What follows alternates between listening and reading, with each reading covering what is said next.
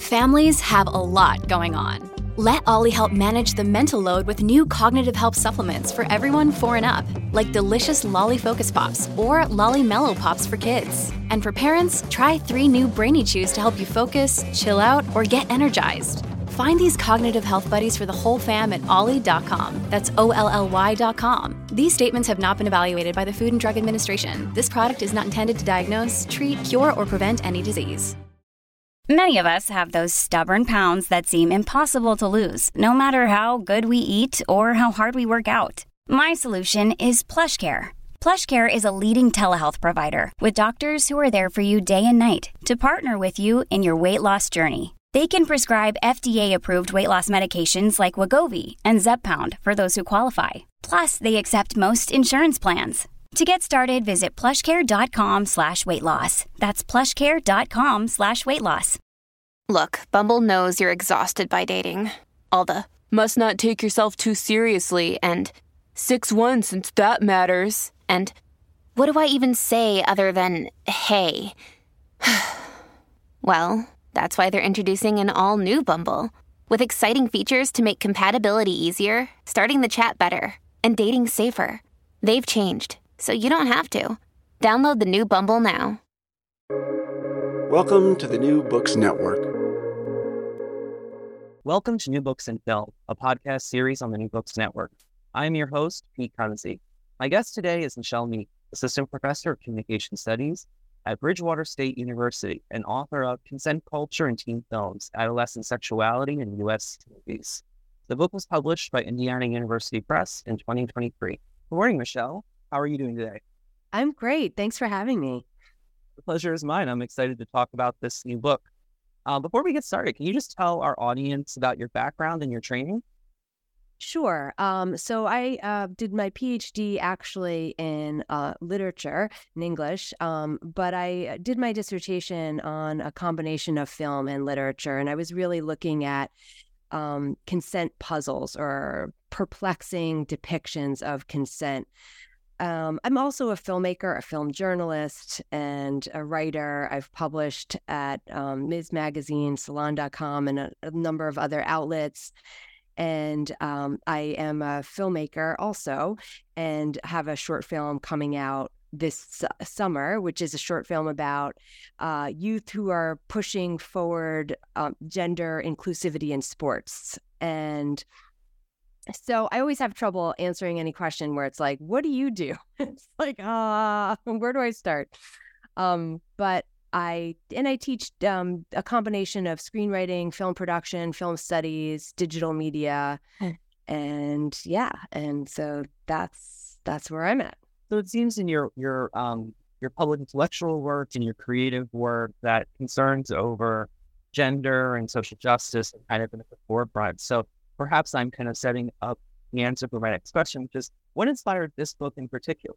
Absolutely. So like I said, in my dissertation, I was really looking at puzzling depictions of consent, and I was focusing mostly on the 1990s in particular, which I find for girls in particular a fascinating time of negotiation on whether girls were victims or predators, or some combination. And as a result, it kind of had that the 90s presented us with a lot of very puzzling consent depictions. After I finished my degree in 2016, I was working and thinking about how I wanted to kind of work on this project or this theme as a book, knowing that seeing how Me Too really shifted the conversation, and knowing that I wanted to kind of expand on the ideas that I had started and think more about what is the consent culture doing for us? How does the fact that we now prioritize consent, or we think consent is important, whether or not we actually enact that or not is another story, but this cultural awareness of the importance of consent, how is that manifesting? And I really became, in particular, interested in youth-oriented films, I guess because it's a genre I really like. I'm drawn to it. I've made myself the films that I've made are kind of youth-oriented films as well. And I also am fascinated by the agency question that happens with youth, because already youth are a category of subjugated individuals who are seen as not fully formed with full agency. And so the question of consent for them and how we depict consent in their sexual interactions became an area that I really wanted to kind of dig into more and see what these representations meant for us about how we think about youth, how we think about sex, how we think about consent. Yeah, and when I was in graduate school, I actually was part of a group that did consent education in high-risk communities on campus, which was our nice way of saying fraternities and sports teams.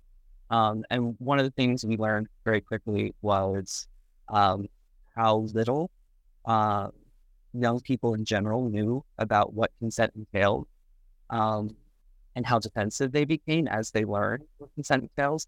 So I think the obvious place for us to continue our discussion is not so much what is consent, but how has consent been debated and negotiated. I think you lay that out really nicely in the beginning of the book, of like various stakeholders kind of expanding and challenging and reorienting what we mean when we say consent.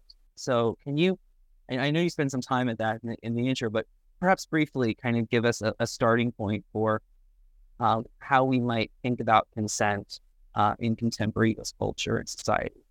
Absolutely.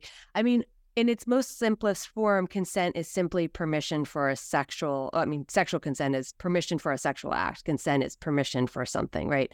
Of course, it's not that simple. And that's where it gets interesting, because there's a distinction between what we think and feel and what we say and do.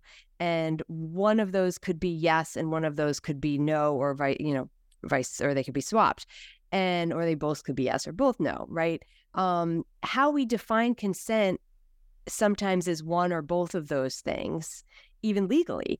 And so the fact that consent is kind of widely accepted as a necessary norm for interactions, but at the same time, not easily defined or agreed upon in terms of what it means in practice, I think is kind of fascinating, because that's really where the complexity comes in. We don't necessarily all agree on what moment consent needs to be obtained, or moments, right? And how often and for what, in what form, verbally, kind of with body language, et cetera. And, there's a lot of understanding of just body language, especially in sexual interactions. And I think it's been fascinating to see how teen films negotiate this.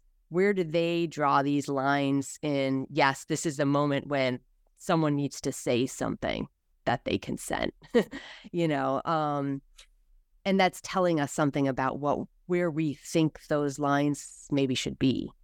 Whether they're right or not, I don't know, but that's what we're seeing. Yeah, and in particular, you advocate for a sex-critical position. Can you talk a little bit more about that, this kind of idea of balancing the social importance of consent with also, while avoiding kind of a panic about sexuality, especially among, young people who are coming to terms with their sexuality? Mm-hmm. Well, I consider myself a very progressive person who's open to all forms of sexuality and gender expression and identity. I also, I was kind of raised with many of the ideas of the radical feminist ideology, and I took a class with Mary Daly and in college. So I appreciate a lot of the critique that some of those voices have brought to the question of how can we ever find consent when there's so much, coercion baked in to our system, essentially. And I appreciate and understand that. So the sex critical position that Lisa Downing kind of came up with, I really appreciate, because it's kind of a position of question everything. Everything is open to critique. And so to me, that means that we can pull in some of those ideas of the radical feminist ideology of the fact that culture needs to be critiqued, while not pulling in some of the ideas that have come from that, like, women can't consent to interactions with men, which I don't believe, obviously. That does, to me, that makes no sense. So, but I think that it really becomes that even consent should be questioned. I do think consent is a valuable kind of tenet for our society, but to not question it and to not look at it in greater detail and sort of see it for all of its nuances is to ignore the messiness of real life interactions. And when we do that, we sort of suggest that, oh, no means no, yes means yes. Why can't people get it? Well, people, some people are just not doing the right thing, obviously. But other times there are messy situations where we can have a lot of ambivalent feelings about something that's happened. And that might, maybe that's okay. And acknowledging that is a good first step in not just trying to shove all that under the rug and pretend it's not there. I'm not really sure where that gets us, Yeah, I'm wondering if we could develop this a little bit further. If you could talk a bit about the intersection of adolescence and sexuality and a history of like law and regulation. I mean, I know that's a big question. You could write books on that, but for our purposes here, this need to kind of protect childhood innocence and the very real need to protect the well-being of young people, but at the same time, this concern or this understanding that sexuality is a natural human phenomenon, right? Right. And how the state both has to kind of negotiate's a good word, right? We're cultural studies scholars. Right. How the state has to kind of navigate both a moral concern, but also, a health concern. And it's a public health issue, right?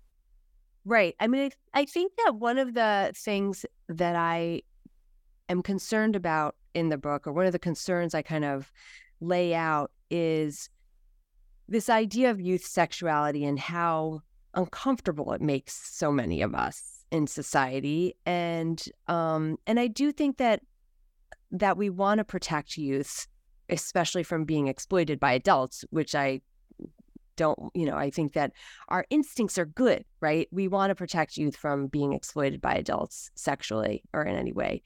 But at the same time, we've kind of let go of the notion that sex is a normative process that develops over time in and through childhood, in part.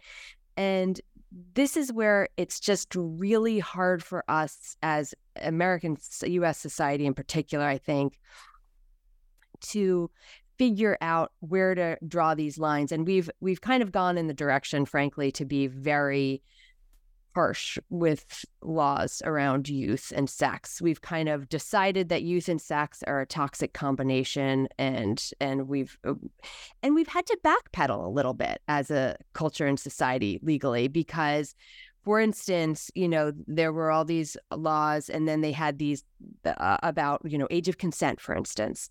And then, well, now what happens when an 18-year-old is with a 17-year-old? And so we had to develop these laws that kind of made close in age exceptions where, okay, the punishments are not as severe or kind of not at all in certain kinds of situations, right? That wasn't the idea to prevent two high school students from having a sexual interaction, right?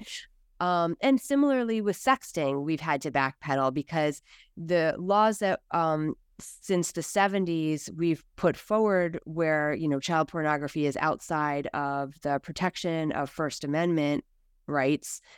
And then youth started sexting in abundance, right? Not just a small fraction of them, but many, many, many of them, to the point that we had to really reconceive a lot of those laws or make exceptions there to say, okay, it doesn't count if a youth creates their own images and they're sharing them. That's not child pornography. But I think that we still have a long way to go. I still feel like we're in this phase, this sort of reactive phase from the 70s, which was kind of shocking across the board with how much youth sexuality became exploited so quickly.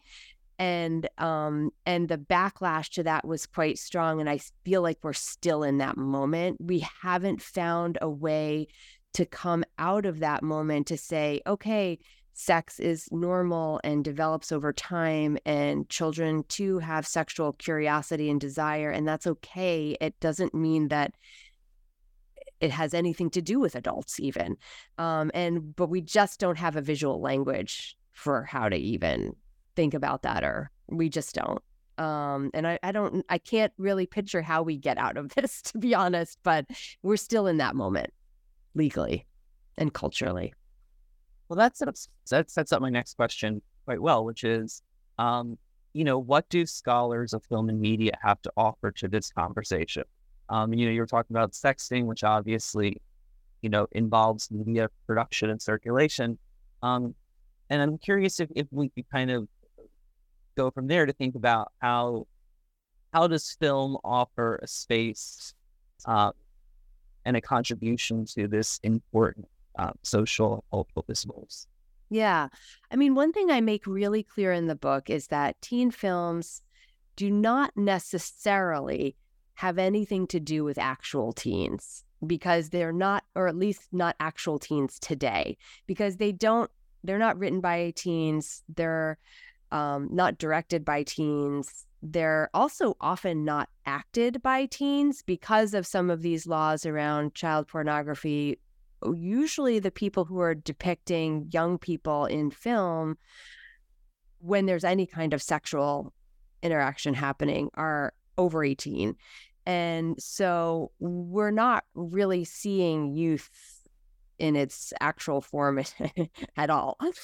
But that doesn't mean that these films are not important. What they're showing us really is what are the concerns of adults today around youth and sexuality. And sometimes I wonder if it really is just delayed several decades, because some of the movies that are made today are made by people who are in their 40s, 50s, 60s, right?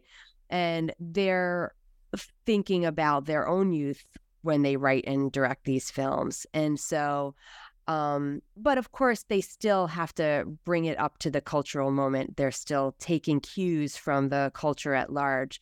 Ultimately, it's youth that shift that conversation. But I think that as scholars, we're really, what I'm trying to do is look at these films and say, what are we thinking about youth and their sexuality? What are we thinking about consent and affirmative consent, and kind of helping to expose how these films show us that consent is actually much more complicated than we sometimes admit, that youth sexuality is much more complicated than we sometimes like to admit.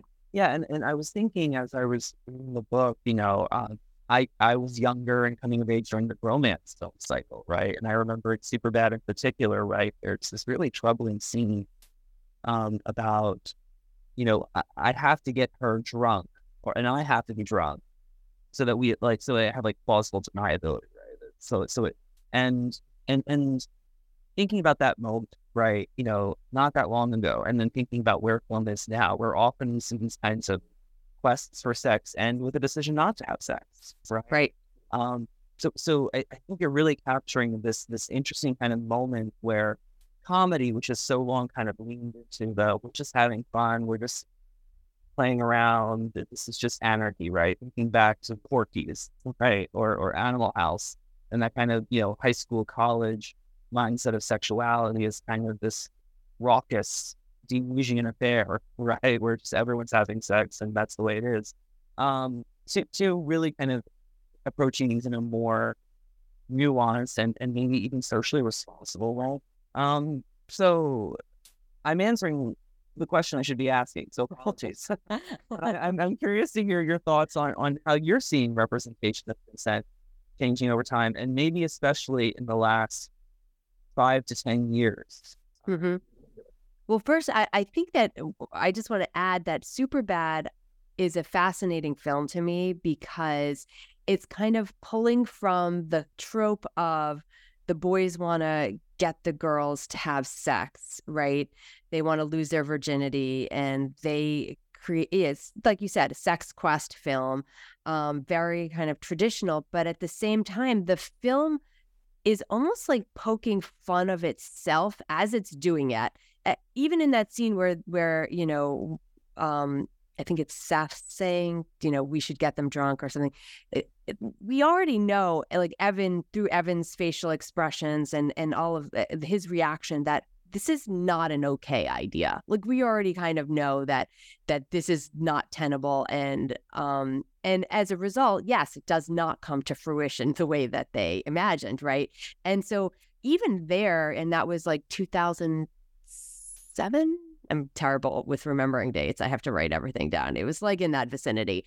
So I feel like we were already kind of entering a consent culture at that time. The fact that film was while having that idea and drawing from that idea, also subverting that idea at the same time, shows that it was no longer, sort of feasible for them to make a film where that was the outcome, that they did achieve that goal by getting the girls drunk, which is what was happening a couple decades earlier. So it was definitely a shift. I think in the last, handful of years, what we're really starting to see, it's funny, some things change kind of dramatically, and other things it feels like, how are we still in this moment? I think that there's a couple of trends that I've seen lately that really seem quite persistent right now. One of them is that I am seeing a good movement towards more queer-oriented stories, and that's exciting. There's a film, Bottoms, coming out this summer. I can't say that it looks great, but at the same time, it's exciting that it's coming out at all, right? And then so that's movement in a good direction. There was Anything's Possible, which is also not one of my favorite movies, but the idea that they had a trans teen story and that was, released on kind of a major platform. This is great news for inclusivity. We're seeing a lot more intersectionality just being depicted in youth stories across the board. One trend that I'm not as happy to see kind of continuing is this idea that flipping the genders solves all of our problems. That somehow the problem was that boys were not getting the consent from girls. So if we solve that problem, it's a moot point if the girls get consent or not from the boys. And this is still quite persistent, movies like American Pie, Girls Rules, a lot of these movies that came out very recently, Sex Appeal, so I think that trend concerns me a little bit more, just because it suggests that consent, our affirmative consent framework, is highly gendered, in that we're only concerned about consent for girls. And that just makes no sense to me. We have to stop perpetuating this idea that boys are always consenting to any interaction. That's just not true. And boys are assaulted too. And I think that I would like to see us push back on that more. Hey, it's Kaylee Cuoco for Priceline. Ready to go to your happy place for a happy price? Well, why didn't you say so? Just download the Priceline app right now and save up to 60% on hotels. So whether it's Cousin Kevin's Kazoo Concert in Kansas City, go Kevin, or Becky's Bachelorette Bash in Bermuda, you never have to miss a trip ever again. So download the Priceline app today. Your savings are waiting. Go to your happy place for a happy price. Go to your happy price, Priceline. Yeah, you mentioned that in regards to Saturday Night Live sketch, where like even the idea of a young man vocalizing, this traumatic experience he's been to becomes kind of a comic situation, or becomes grounds to kind of celebrate his exhibition of masculinity that he has been assaulted, right? Right. I think one of the things that's kind of interesting in this conversation is how different genres or modes kind of handle this, right? is this the subject for melodrama, or is this the subject for comedy, and how that gets handled as well.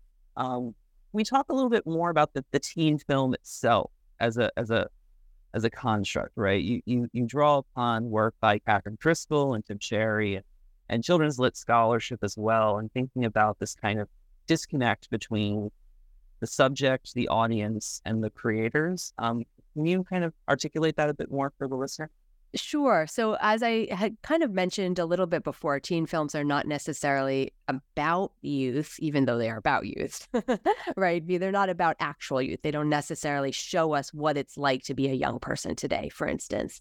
At the same time, they're not necessarily for youth. Some people do define teen film as a genre that's for youth specifically, but I really don't, and many people don't, because so many of them are actually rated R and are clearly marketed towards adults and have been for many years. So to me, teen film is not just a genre for youth.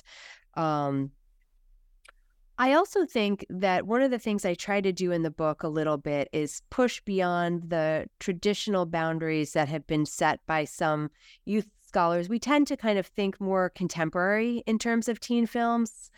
Some really focus on, like Sherry focuses a lot on how teen films really had their heyday in the 80s, which is very legitimate. Doherty looks at how the 40s kind of invented the teen pick. But really, if you go back throughout film history, you can see youth-oriented films or stories about youth and their rebellions of all sorts from silent movies.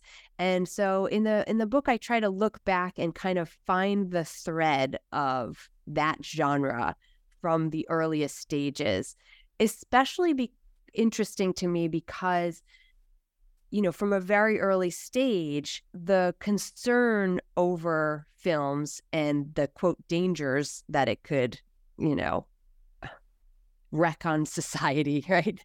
The havoc it could wreak, were a lot about protecting youth. And because youth could be depicted in certain ways that were compelling and then would want to behave in certain rebellious ways outside of, quote, society norms. And so it's interesting to me to kind of find the earliest threads of that and see exactly how the kind of censorship arm came in to regulate that, to kind of simultaneously self-regulate it through the production code, but also legally, right? Because cinema was outside of the First Amendment protection for several decades. And that was really why the production code came into being, because it, they had to be more careful because they didn't want to invest in movies that were going to then get shut down. And then seeing how, the 70s and how when the production code and the First Amendment rights kind of resurfaced, that decision was reversed. And then what came next, and how the child pornography laws really came in then to curtail visual depictions once again. In some ways, rightfully so, for sure. But in other ways, we took it quite far, and now it's really gotten to the point where it's hard to depict, like I said, what we could in a book, which is that, a youth could start having sexual curiosity and desire at a younger age than the age of consent. Yeah, let's run with that a little bit. You discuss in an introduction this idea that consent culture has become kind of a production code of sorts, right, with this ethical dimension. Can you explain that a bit more about how these discourses of consent in the public discourse and even coming out of law, right? A lot of your framework is kind of leaning into debates within feminist legal theory. How are we seeing that kind of guiding creative practice in mainstream teen cinema? Mm-hmm. I think that consent culture is coming in to kind of force films, especially around youth, to take consent into account. And in many ways, this is a positive thing, right? I mean, I don't really want to see more movies where date rape is a joke. Like, that's not I'm not looking for that to be the next stage here. So I'm sort of happy to see those go into the past. And I think that, we do as a society self-regulate a lot what is considered normative, right? And it's a combination. It's not just that the movies are influencing how we think about sex and consent and youth and all of that. It's also that our ideas are changing these kinds of depictions over time. So it's a mutual shift that occurs over time. And adults are changing those stories and youth are changing those stories. I think that consent culture, so like I said, has really kind of come in to say, okay, especially in youth films, consent has to be part of the conversation here. But at the same time, it's kind of come out in some strange ways, like I said about this, it's okay for girls to be pursuing boys and not having to get their consent because that's not the problem we were trying to solve. And that's troubling because we're not really getting at what we mean when we say affirmative consent. And I think that's where we need to kind of push back on what some of these depictions are presenting us with so that we can make sure that as a culture, we're understanding what we mean when we say consent or what we're trying to teach young people or understand even ourselves about consent. And these are, obviously, I think that I really do stand by what Catherine Driscoll said at one point about how teen films or youth films don't necessarily have to be good for youth, right? That's not necessarily, they aren't educational films necessarily. But it's clear to me that filmmakers and writers feel like they have some sense of responsibility in depicting stories that fit into the zeitgeist, right? That fit into what feels ethical at a certain moment. And there's no doubt in my mind that right now we're in a moment that's a consent culture moment. And I don't know how we kind of, the rules of that are quite interesting because, like I said, it's very gendered, it's very cis-oriented. One of the things I talk about in the book is how queer youth are kind of left out of that conversation in a lot of situations, even though queer youth are often sexually assaulted at higher numbers statistically than heterosexual youth. So I think we have to get at some of what these depictions are presenting us with and really be more explicit about what it is that we think about consent and not try to kind of oversimplify. And we've talked about this a bit already, but in light of our kind of bringing our discussion to our great moment, I'm curious if we could talk about social media and mobile phones and how they've complicated our received understandings of adolescent sexuality and the media that represent it. Right. So in the conclusion of the book, I shift to talking and thinking about sexting, which on the surface seems like it has nothing to do with teen films. But I think of it as its kind of counterpart because sexting are the sexual stories, visual stories that youth are creating and sharing among themselves that are not allowed to be seen by adults because if an adult sees them, then that's considered them having access to child pornography. So there are these private sexual kind of interactions of youth, which, as opposed to teen films, which are these very public, not necessarily accurate at all, depictions of adults, right? Because they're the adult actors in situations that represent youth. So, and I think that there's been a couple of, I'm not a sociologist, but there have been a couple of trends that social media seems to have pushed forward. One is that youth are having less physical, intercourse, sexual interactions than they were years ago in many regards, although sexting is higher. So there's been this shift that many of us who grew up without cell phones, the kinds of cell phones that sexting would have facilitated, it's hard for us to even picture kind of that change. But I think, like with everything, there are positive effects too, because youth are able to access more stories about other queer individuals and gender diverse individuals, whereas, maybe in years ago, you would be growing up thinking this is just you, whereas now there's much more of a community for all sorts of things, right? And I think that's empowering. So, yeah. But I found it very interesting to think more about sexting and how adults had to kind of get on board with how youth actually felt about sexting. Also, it seems, and you talk about this in your book as well, the advent of streaming platforms is leading to kind of an increase in teen films again. And we're even seeing teen films getting theatrical distribution. So this is all to say, where do you see teen film today, especially in regards to how it's handling concerns over sexuality? Yeah, I mean, one of the things I argue in the book, I mean, Hollywood and film industry, there's no doubt is at a crisis point of sorts.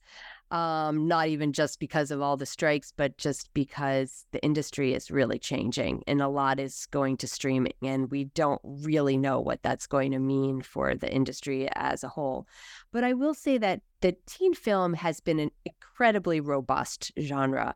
Some of the most successful films made via streaming even have been teen films, like, To All the Boys I've Loved Before, The Kissing Booth, some of these films that just were enormously popular and spun off trilogies have been teen films. Even shows related to youth, like Sex Education are in that. They're not teen films, it's more of a show, but it's that genre, I think, in general is very robust. And we are still seeing youth-oriented films released to the mainstream. I recently went and saw No Hard Feelings, and that again fits into this genre of a story of a young boy who has a relationship of sorts with an older woman. She's 32. And that film really, to me, depicts this hybrid time that we're in, where consent is definitely kind of part of the plot. There's an awareness that this relationship is inappropriate. I was watching it with one of my kids, and they were like, oh, they're going to end up together. And I was like, there's no way they can't. Like, it's 2023, a film like this, they will not end up together. But at the same time, they go quite far. And I think that it's hard for me to picture them flipping the genders in this story and making a film where it was a 19-year-old girl who had no sexual experience, whose parents hired a 32-year-old man to sexually initiate her. And she actually developed some relationship with him. Like, the fact that it's hard for me to switch that in my head suggests that there's something amiss here. And so, we're still in a kind of weird moment where we haven't fully gotten on board with some of these ideas that we supposedly espouse so much. But again, that there's a film Bottoms coming out, which is a queer sex quest story, so I think we're really starting to see changes in that. And I think some of these other aspects are still under negotiation for sure. Yeah, and it seems that, we're seeing these kind of contradictory impulses maybe, where like on the one hand, there's this sense of we need to protect young people. And even though they're emerging into their sexual identities, we need to talk about this in hushed tones, and we need to talk about it comedically. But on the other hand, it seems some of these films you're talking about are also giving a sense of like, dude, why haven't you had sex yet? You know what I mean? Like, get on it, right? And to the point that this becomes kind of the narrative pivots on this point of like, you're a 19-year-old man, you're failing in your maturation to not have had sex. It's interesting to see those kinds of ongoing tensions over, we shouldn't talk about this, it's inappropriate, but also, why haven't you done it yet? Right. I mean, I think that one of the things is a lot of us grew up with this genre of the sex quest films that was just it was a fun genre in many ways, right? And enjoyable. And so I think a lot of these, and the director of No Hard Feelings, you know, who also did Good Boys, you know, this is clearly a genre that he gravitates toward, you know, and so he's trying to bring it up to a more kind of contemporary moment. But yeah, there's a lot of ambivalence there. It's like, oh, these were fun films that we grew up with, but at the same time, now looking back, we realize how many problems there were in these films. But to your point also, like, I think there's something very interesting about a generation of people who grew up having, you know, intercourse and sex at a younger age on average, right? I think, you know, in the 80s, it was like 50% of young people had sex. So I don't know, I'm not going to remember the numbers exactly, but the numbers are down, right? And so we know that. And actually, I was kind of shocked to see that even the numbers of masturbation are down. And that, because I thought, oh, okay, it's just that there's less in-person physical interactions. But when you see those numbers actually down, you think, what does that say? Like, have we stifled the idea of youth sexuality so much that youth are even not thinking that it's okay to touch themselves? Like, that's, to me, then I feel like, okay, we've maybe gone too far. Like, I think it's fine that youth wait till they're ready to have sex. Like, I would not be a parent who hired someone to initiate my child. Like, that's bizarre.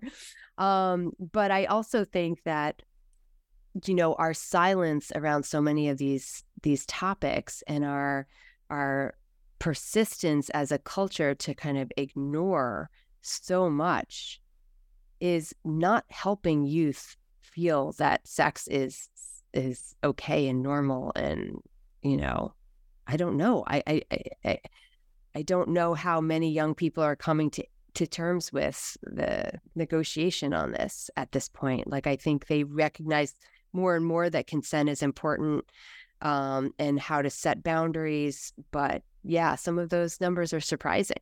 Yeah, there's so much to talk about here. I mean, we could go on for another 2 or 3 hours. Probably. Yeah, I mean, I was just rethinking about the films of my own youth and how often those sex quest films end up in a kind of very moral way, right? They end up with, you know, these men who are hell-bent on having sex. We don't see any female sexual agency in those moments, right? We don't see other women, you know, longing for the sex as well. And yet, when it does happen, it often happens within, you know, a committed relationship based on love and affection rather than, say, a more informal, you know, kind of one-time encounter, right? So these kinds of moral impulses that are kind of, you know, very much present in films. Definitely. Yeah. I think there's been some persistent problematic stereotypes, like, for example, that sexually active or, quote, promiscuous girls invite sexual assault, or sexual assault against them doesn't matter, things like that, you know. And that's but I think you're right that from throughout even the 70s and 80s, there was still, even in a film like 16 Candles, which really does depict date rape like it's some kind of joke, at the same time is prioritizing a relationship over sex in the main storyline. And so yeah, there does tend to be kind of this moralistic. And the same thing with Fast Times at Ridgemont High, which we all think of as a very like kind of, you know, lighthearted sex comedy. But at the same time, you know, she gets pregnant, she has to have an abortion, like the consequences of it and the sexual interactions that Stacey has in that film, I think actually are brilliantly depicted, because they're not depicted as these fun-filled romps for her. Like, she actually doesn't get much physically out of them. And as a result, it depicts, you know, heterosexual intercourse, I think, kind of at its worst in a way, which is funny. At the same time that it's glamorizing it, it's also sort of depicting it as maybe not worth it. I don't know, for Stacey, you know, and then at the end, she does decide that she wants to be in a relationship instead and take it slow, and that this is better, you know, but that does come across as kind of moralistic. And I think it's always, it's, you know, Easy A, similar kind of film where there's like, you know, oh, it's okay to be a quote slut, but she's actually not, right? And so I think there's a lot of ambivalence about where we draw those lines culturally. Absolutely, absolutely. This has been such a rich conversation. I'm curious to hear what you're working on next. Are you continuing with a thread in this project, or are you reorienting altogether? Well, I always have more ideas than I can actually implement, which is a good thing. I'm not complaining. Right now I'm working on a bunch of different chapters kind of along the same themes, but I've become very interested. I don't know if you can hear that. Hold on a second. A huge truck going by. Can you hear that or no? Okay. So I've become really interested in thinking more about queer and gender diverse youth. And so that is likely to be an avenue that I follow. But as a filmmaker, I also kind of go back and forth from creative and critical projects, and I'm always kind of torn between the two. Right now, I have a short film, Bay Creek Tennis Camp, coming out this summer at film festivals, which is about youth who are kind of pushing the tendency of adults to separate youth by gender all of the time in sports. And kind of the film gently poses the question, what if gender were not the best way of separating youths, actually? And I see it more as a conversation starter to show to young people and adults and think about these issues and kind of start talking about it. So that's kind of what I've been working on now. And obviously I'm still, talking about the book a lot and writing and all of that. So I keep busy. Yeah, it sounds great. Well, thank you so much for your time today, Michele. The book is Consent Culture in Teen Films, Adolescent Sexuality in U.S. Movies, available now from Indiana University Press and other online booksellers. This has been Pete Kunzing, and you are listening to New Books in Film on the New Books Network. Thank you for listening, and we hope you'll join us again next time.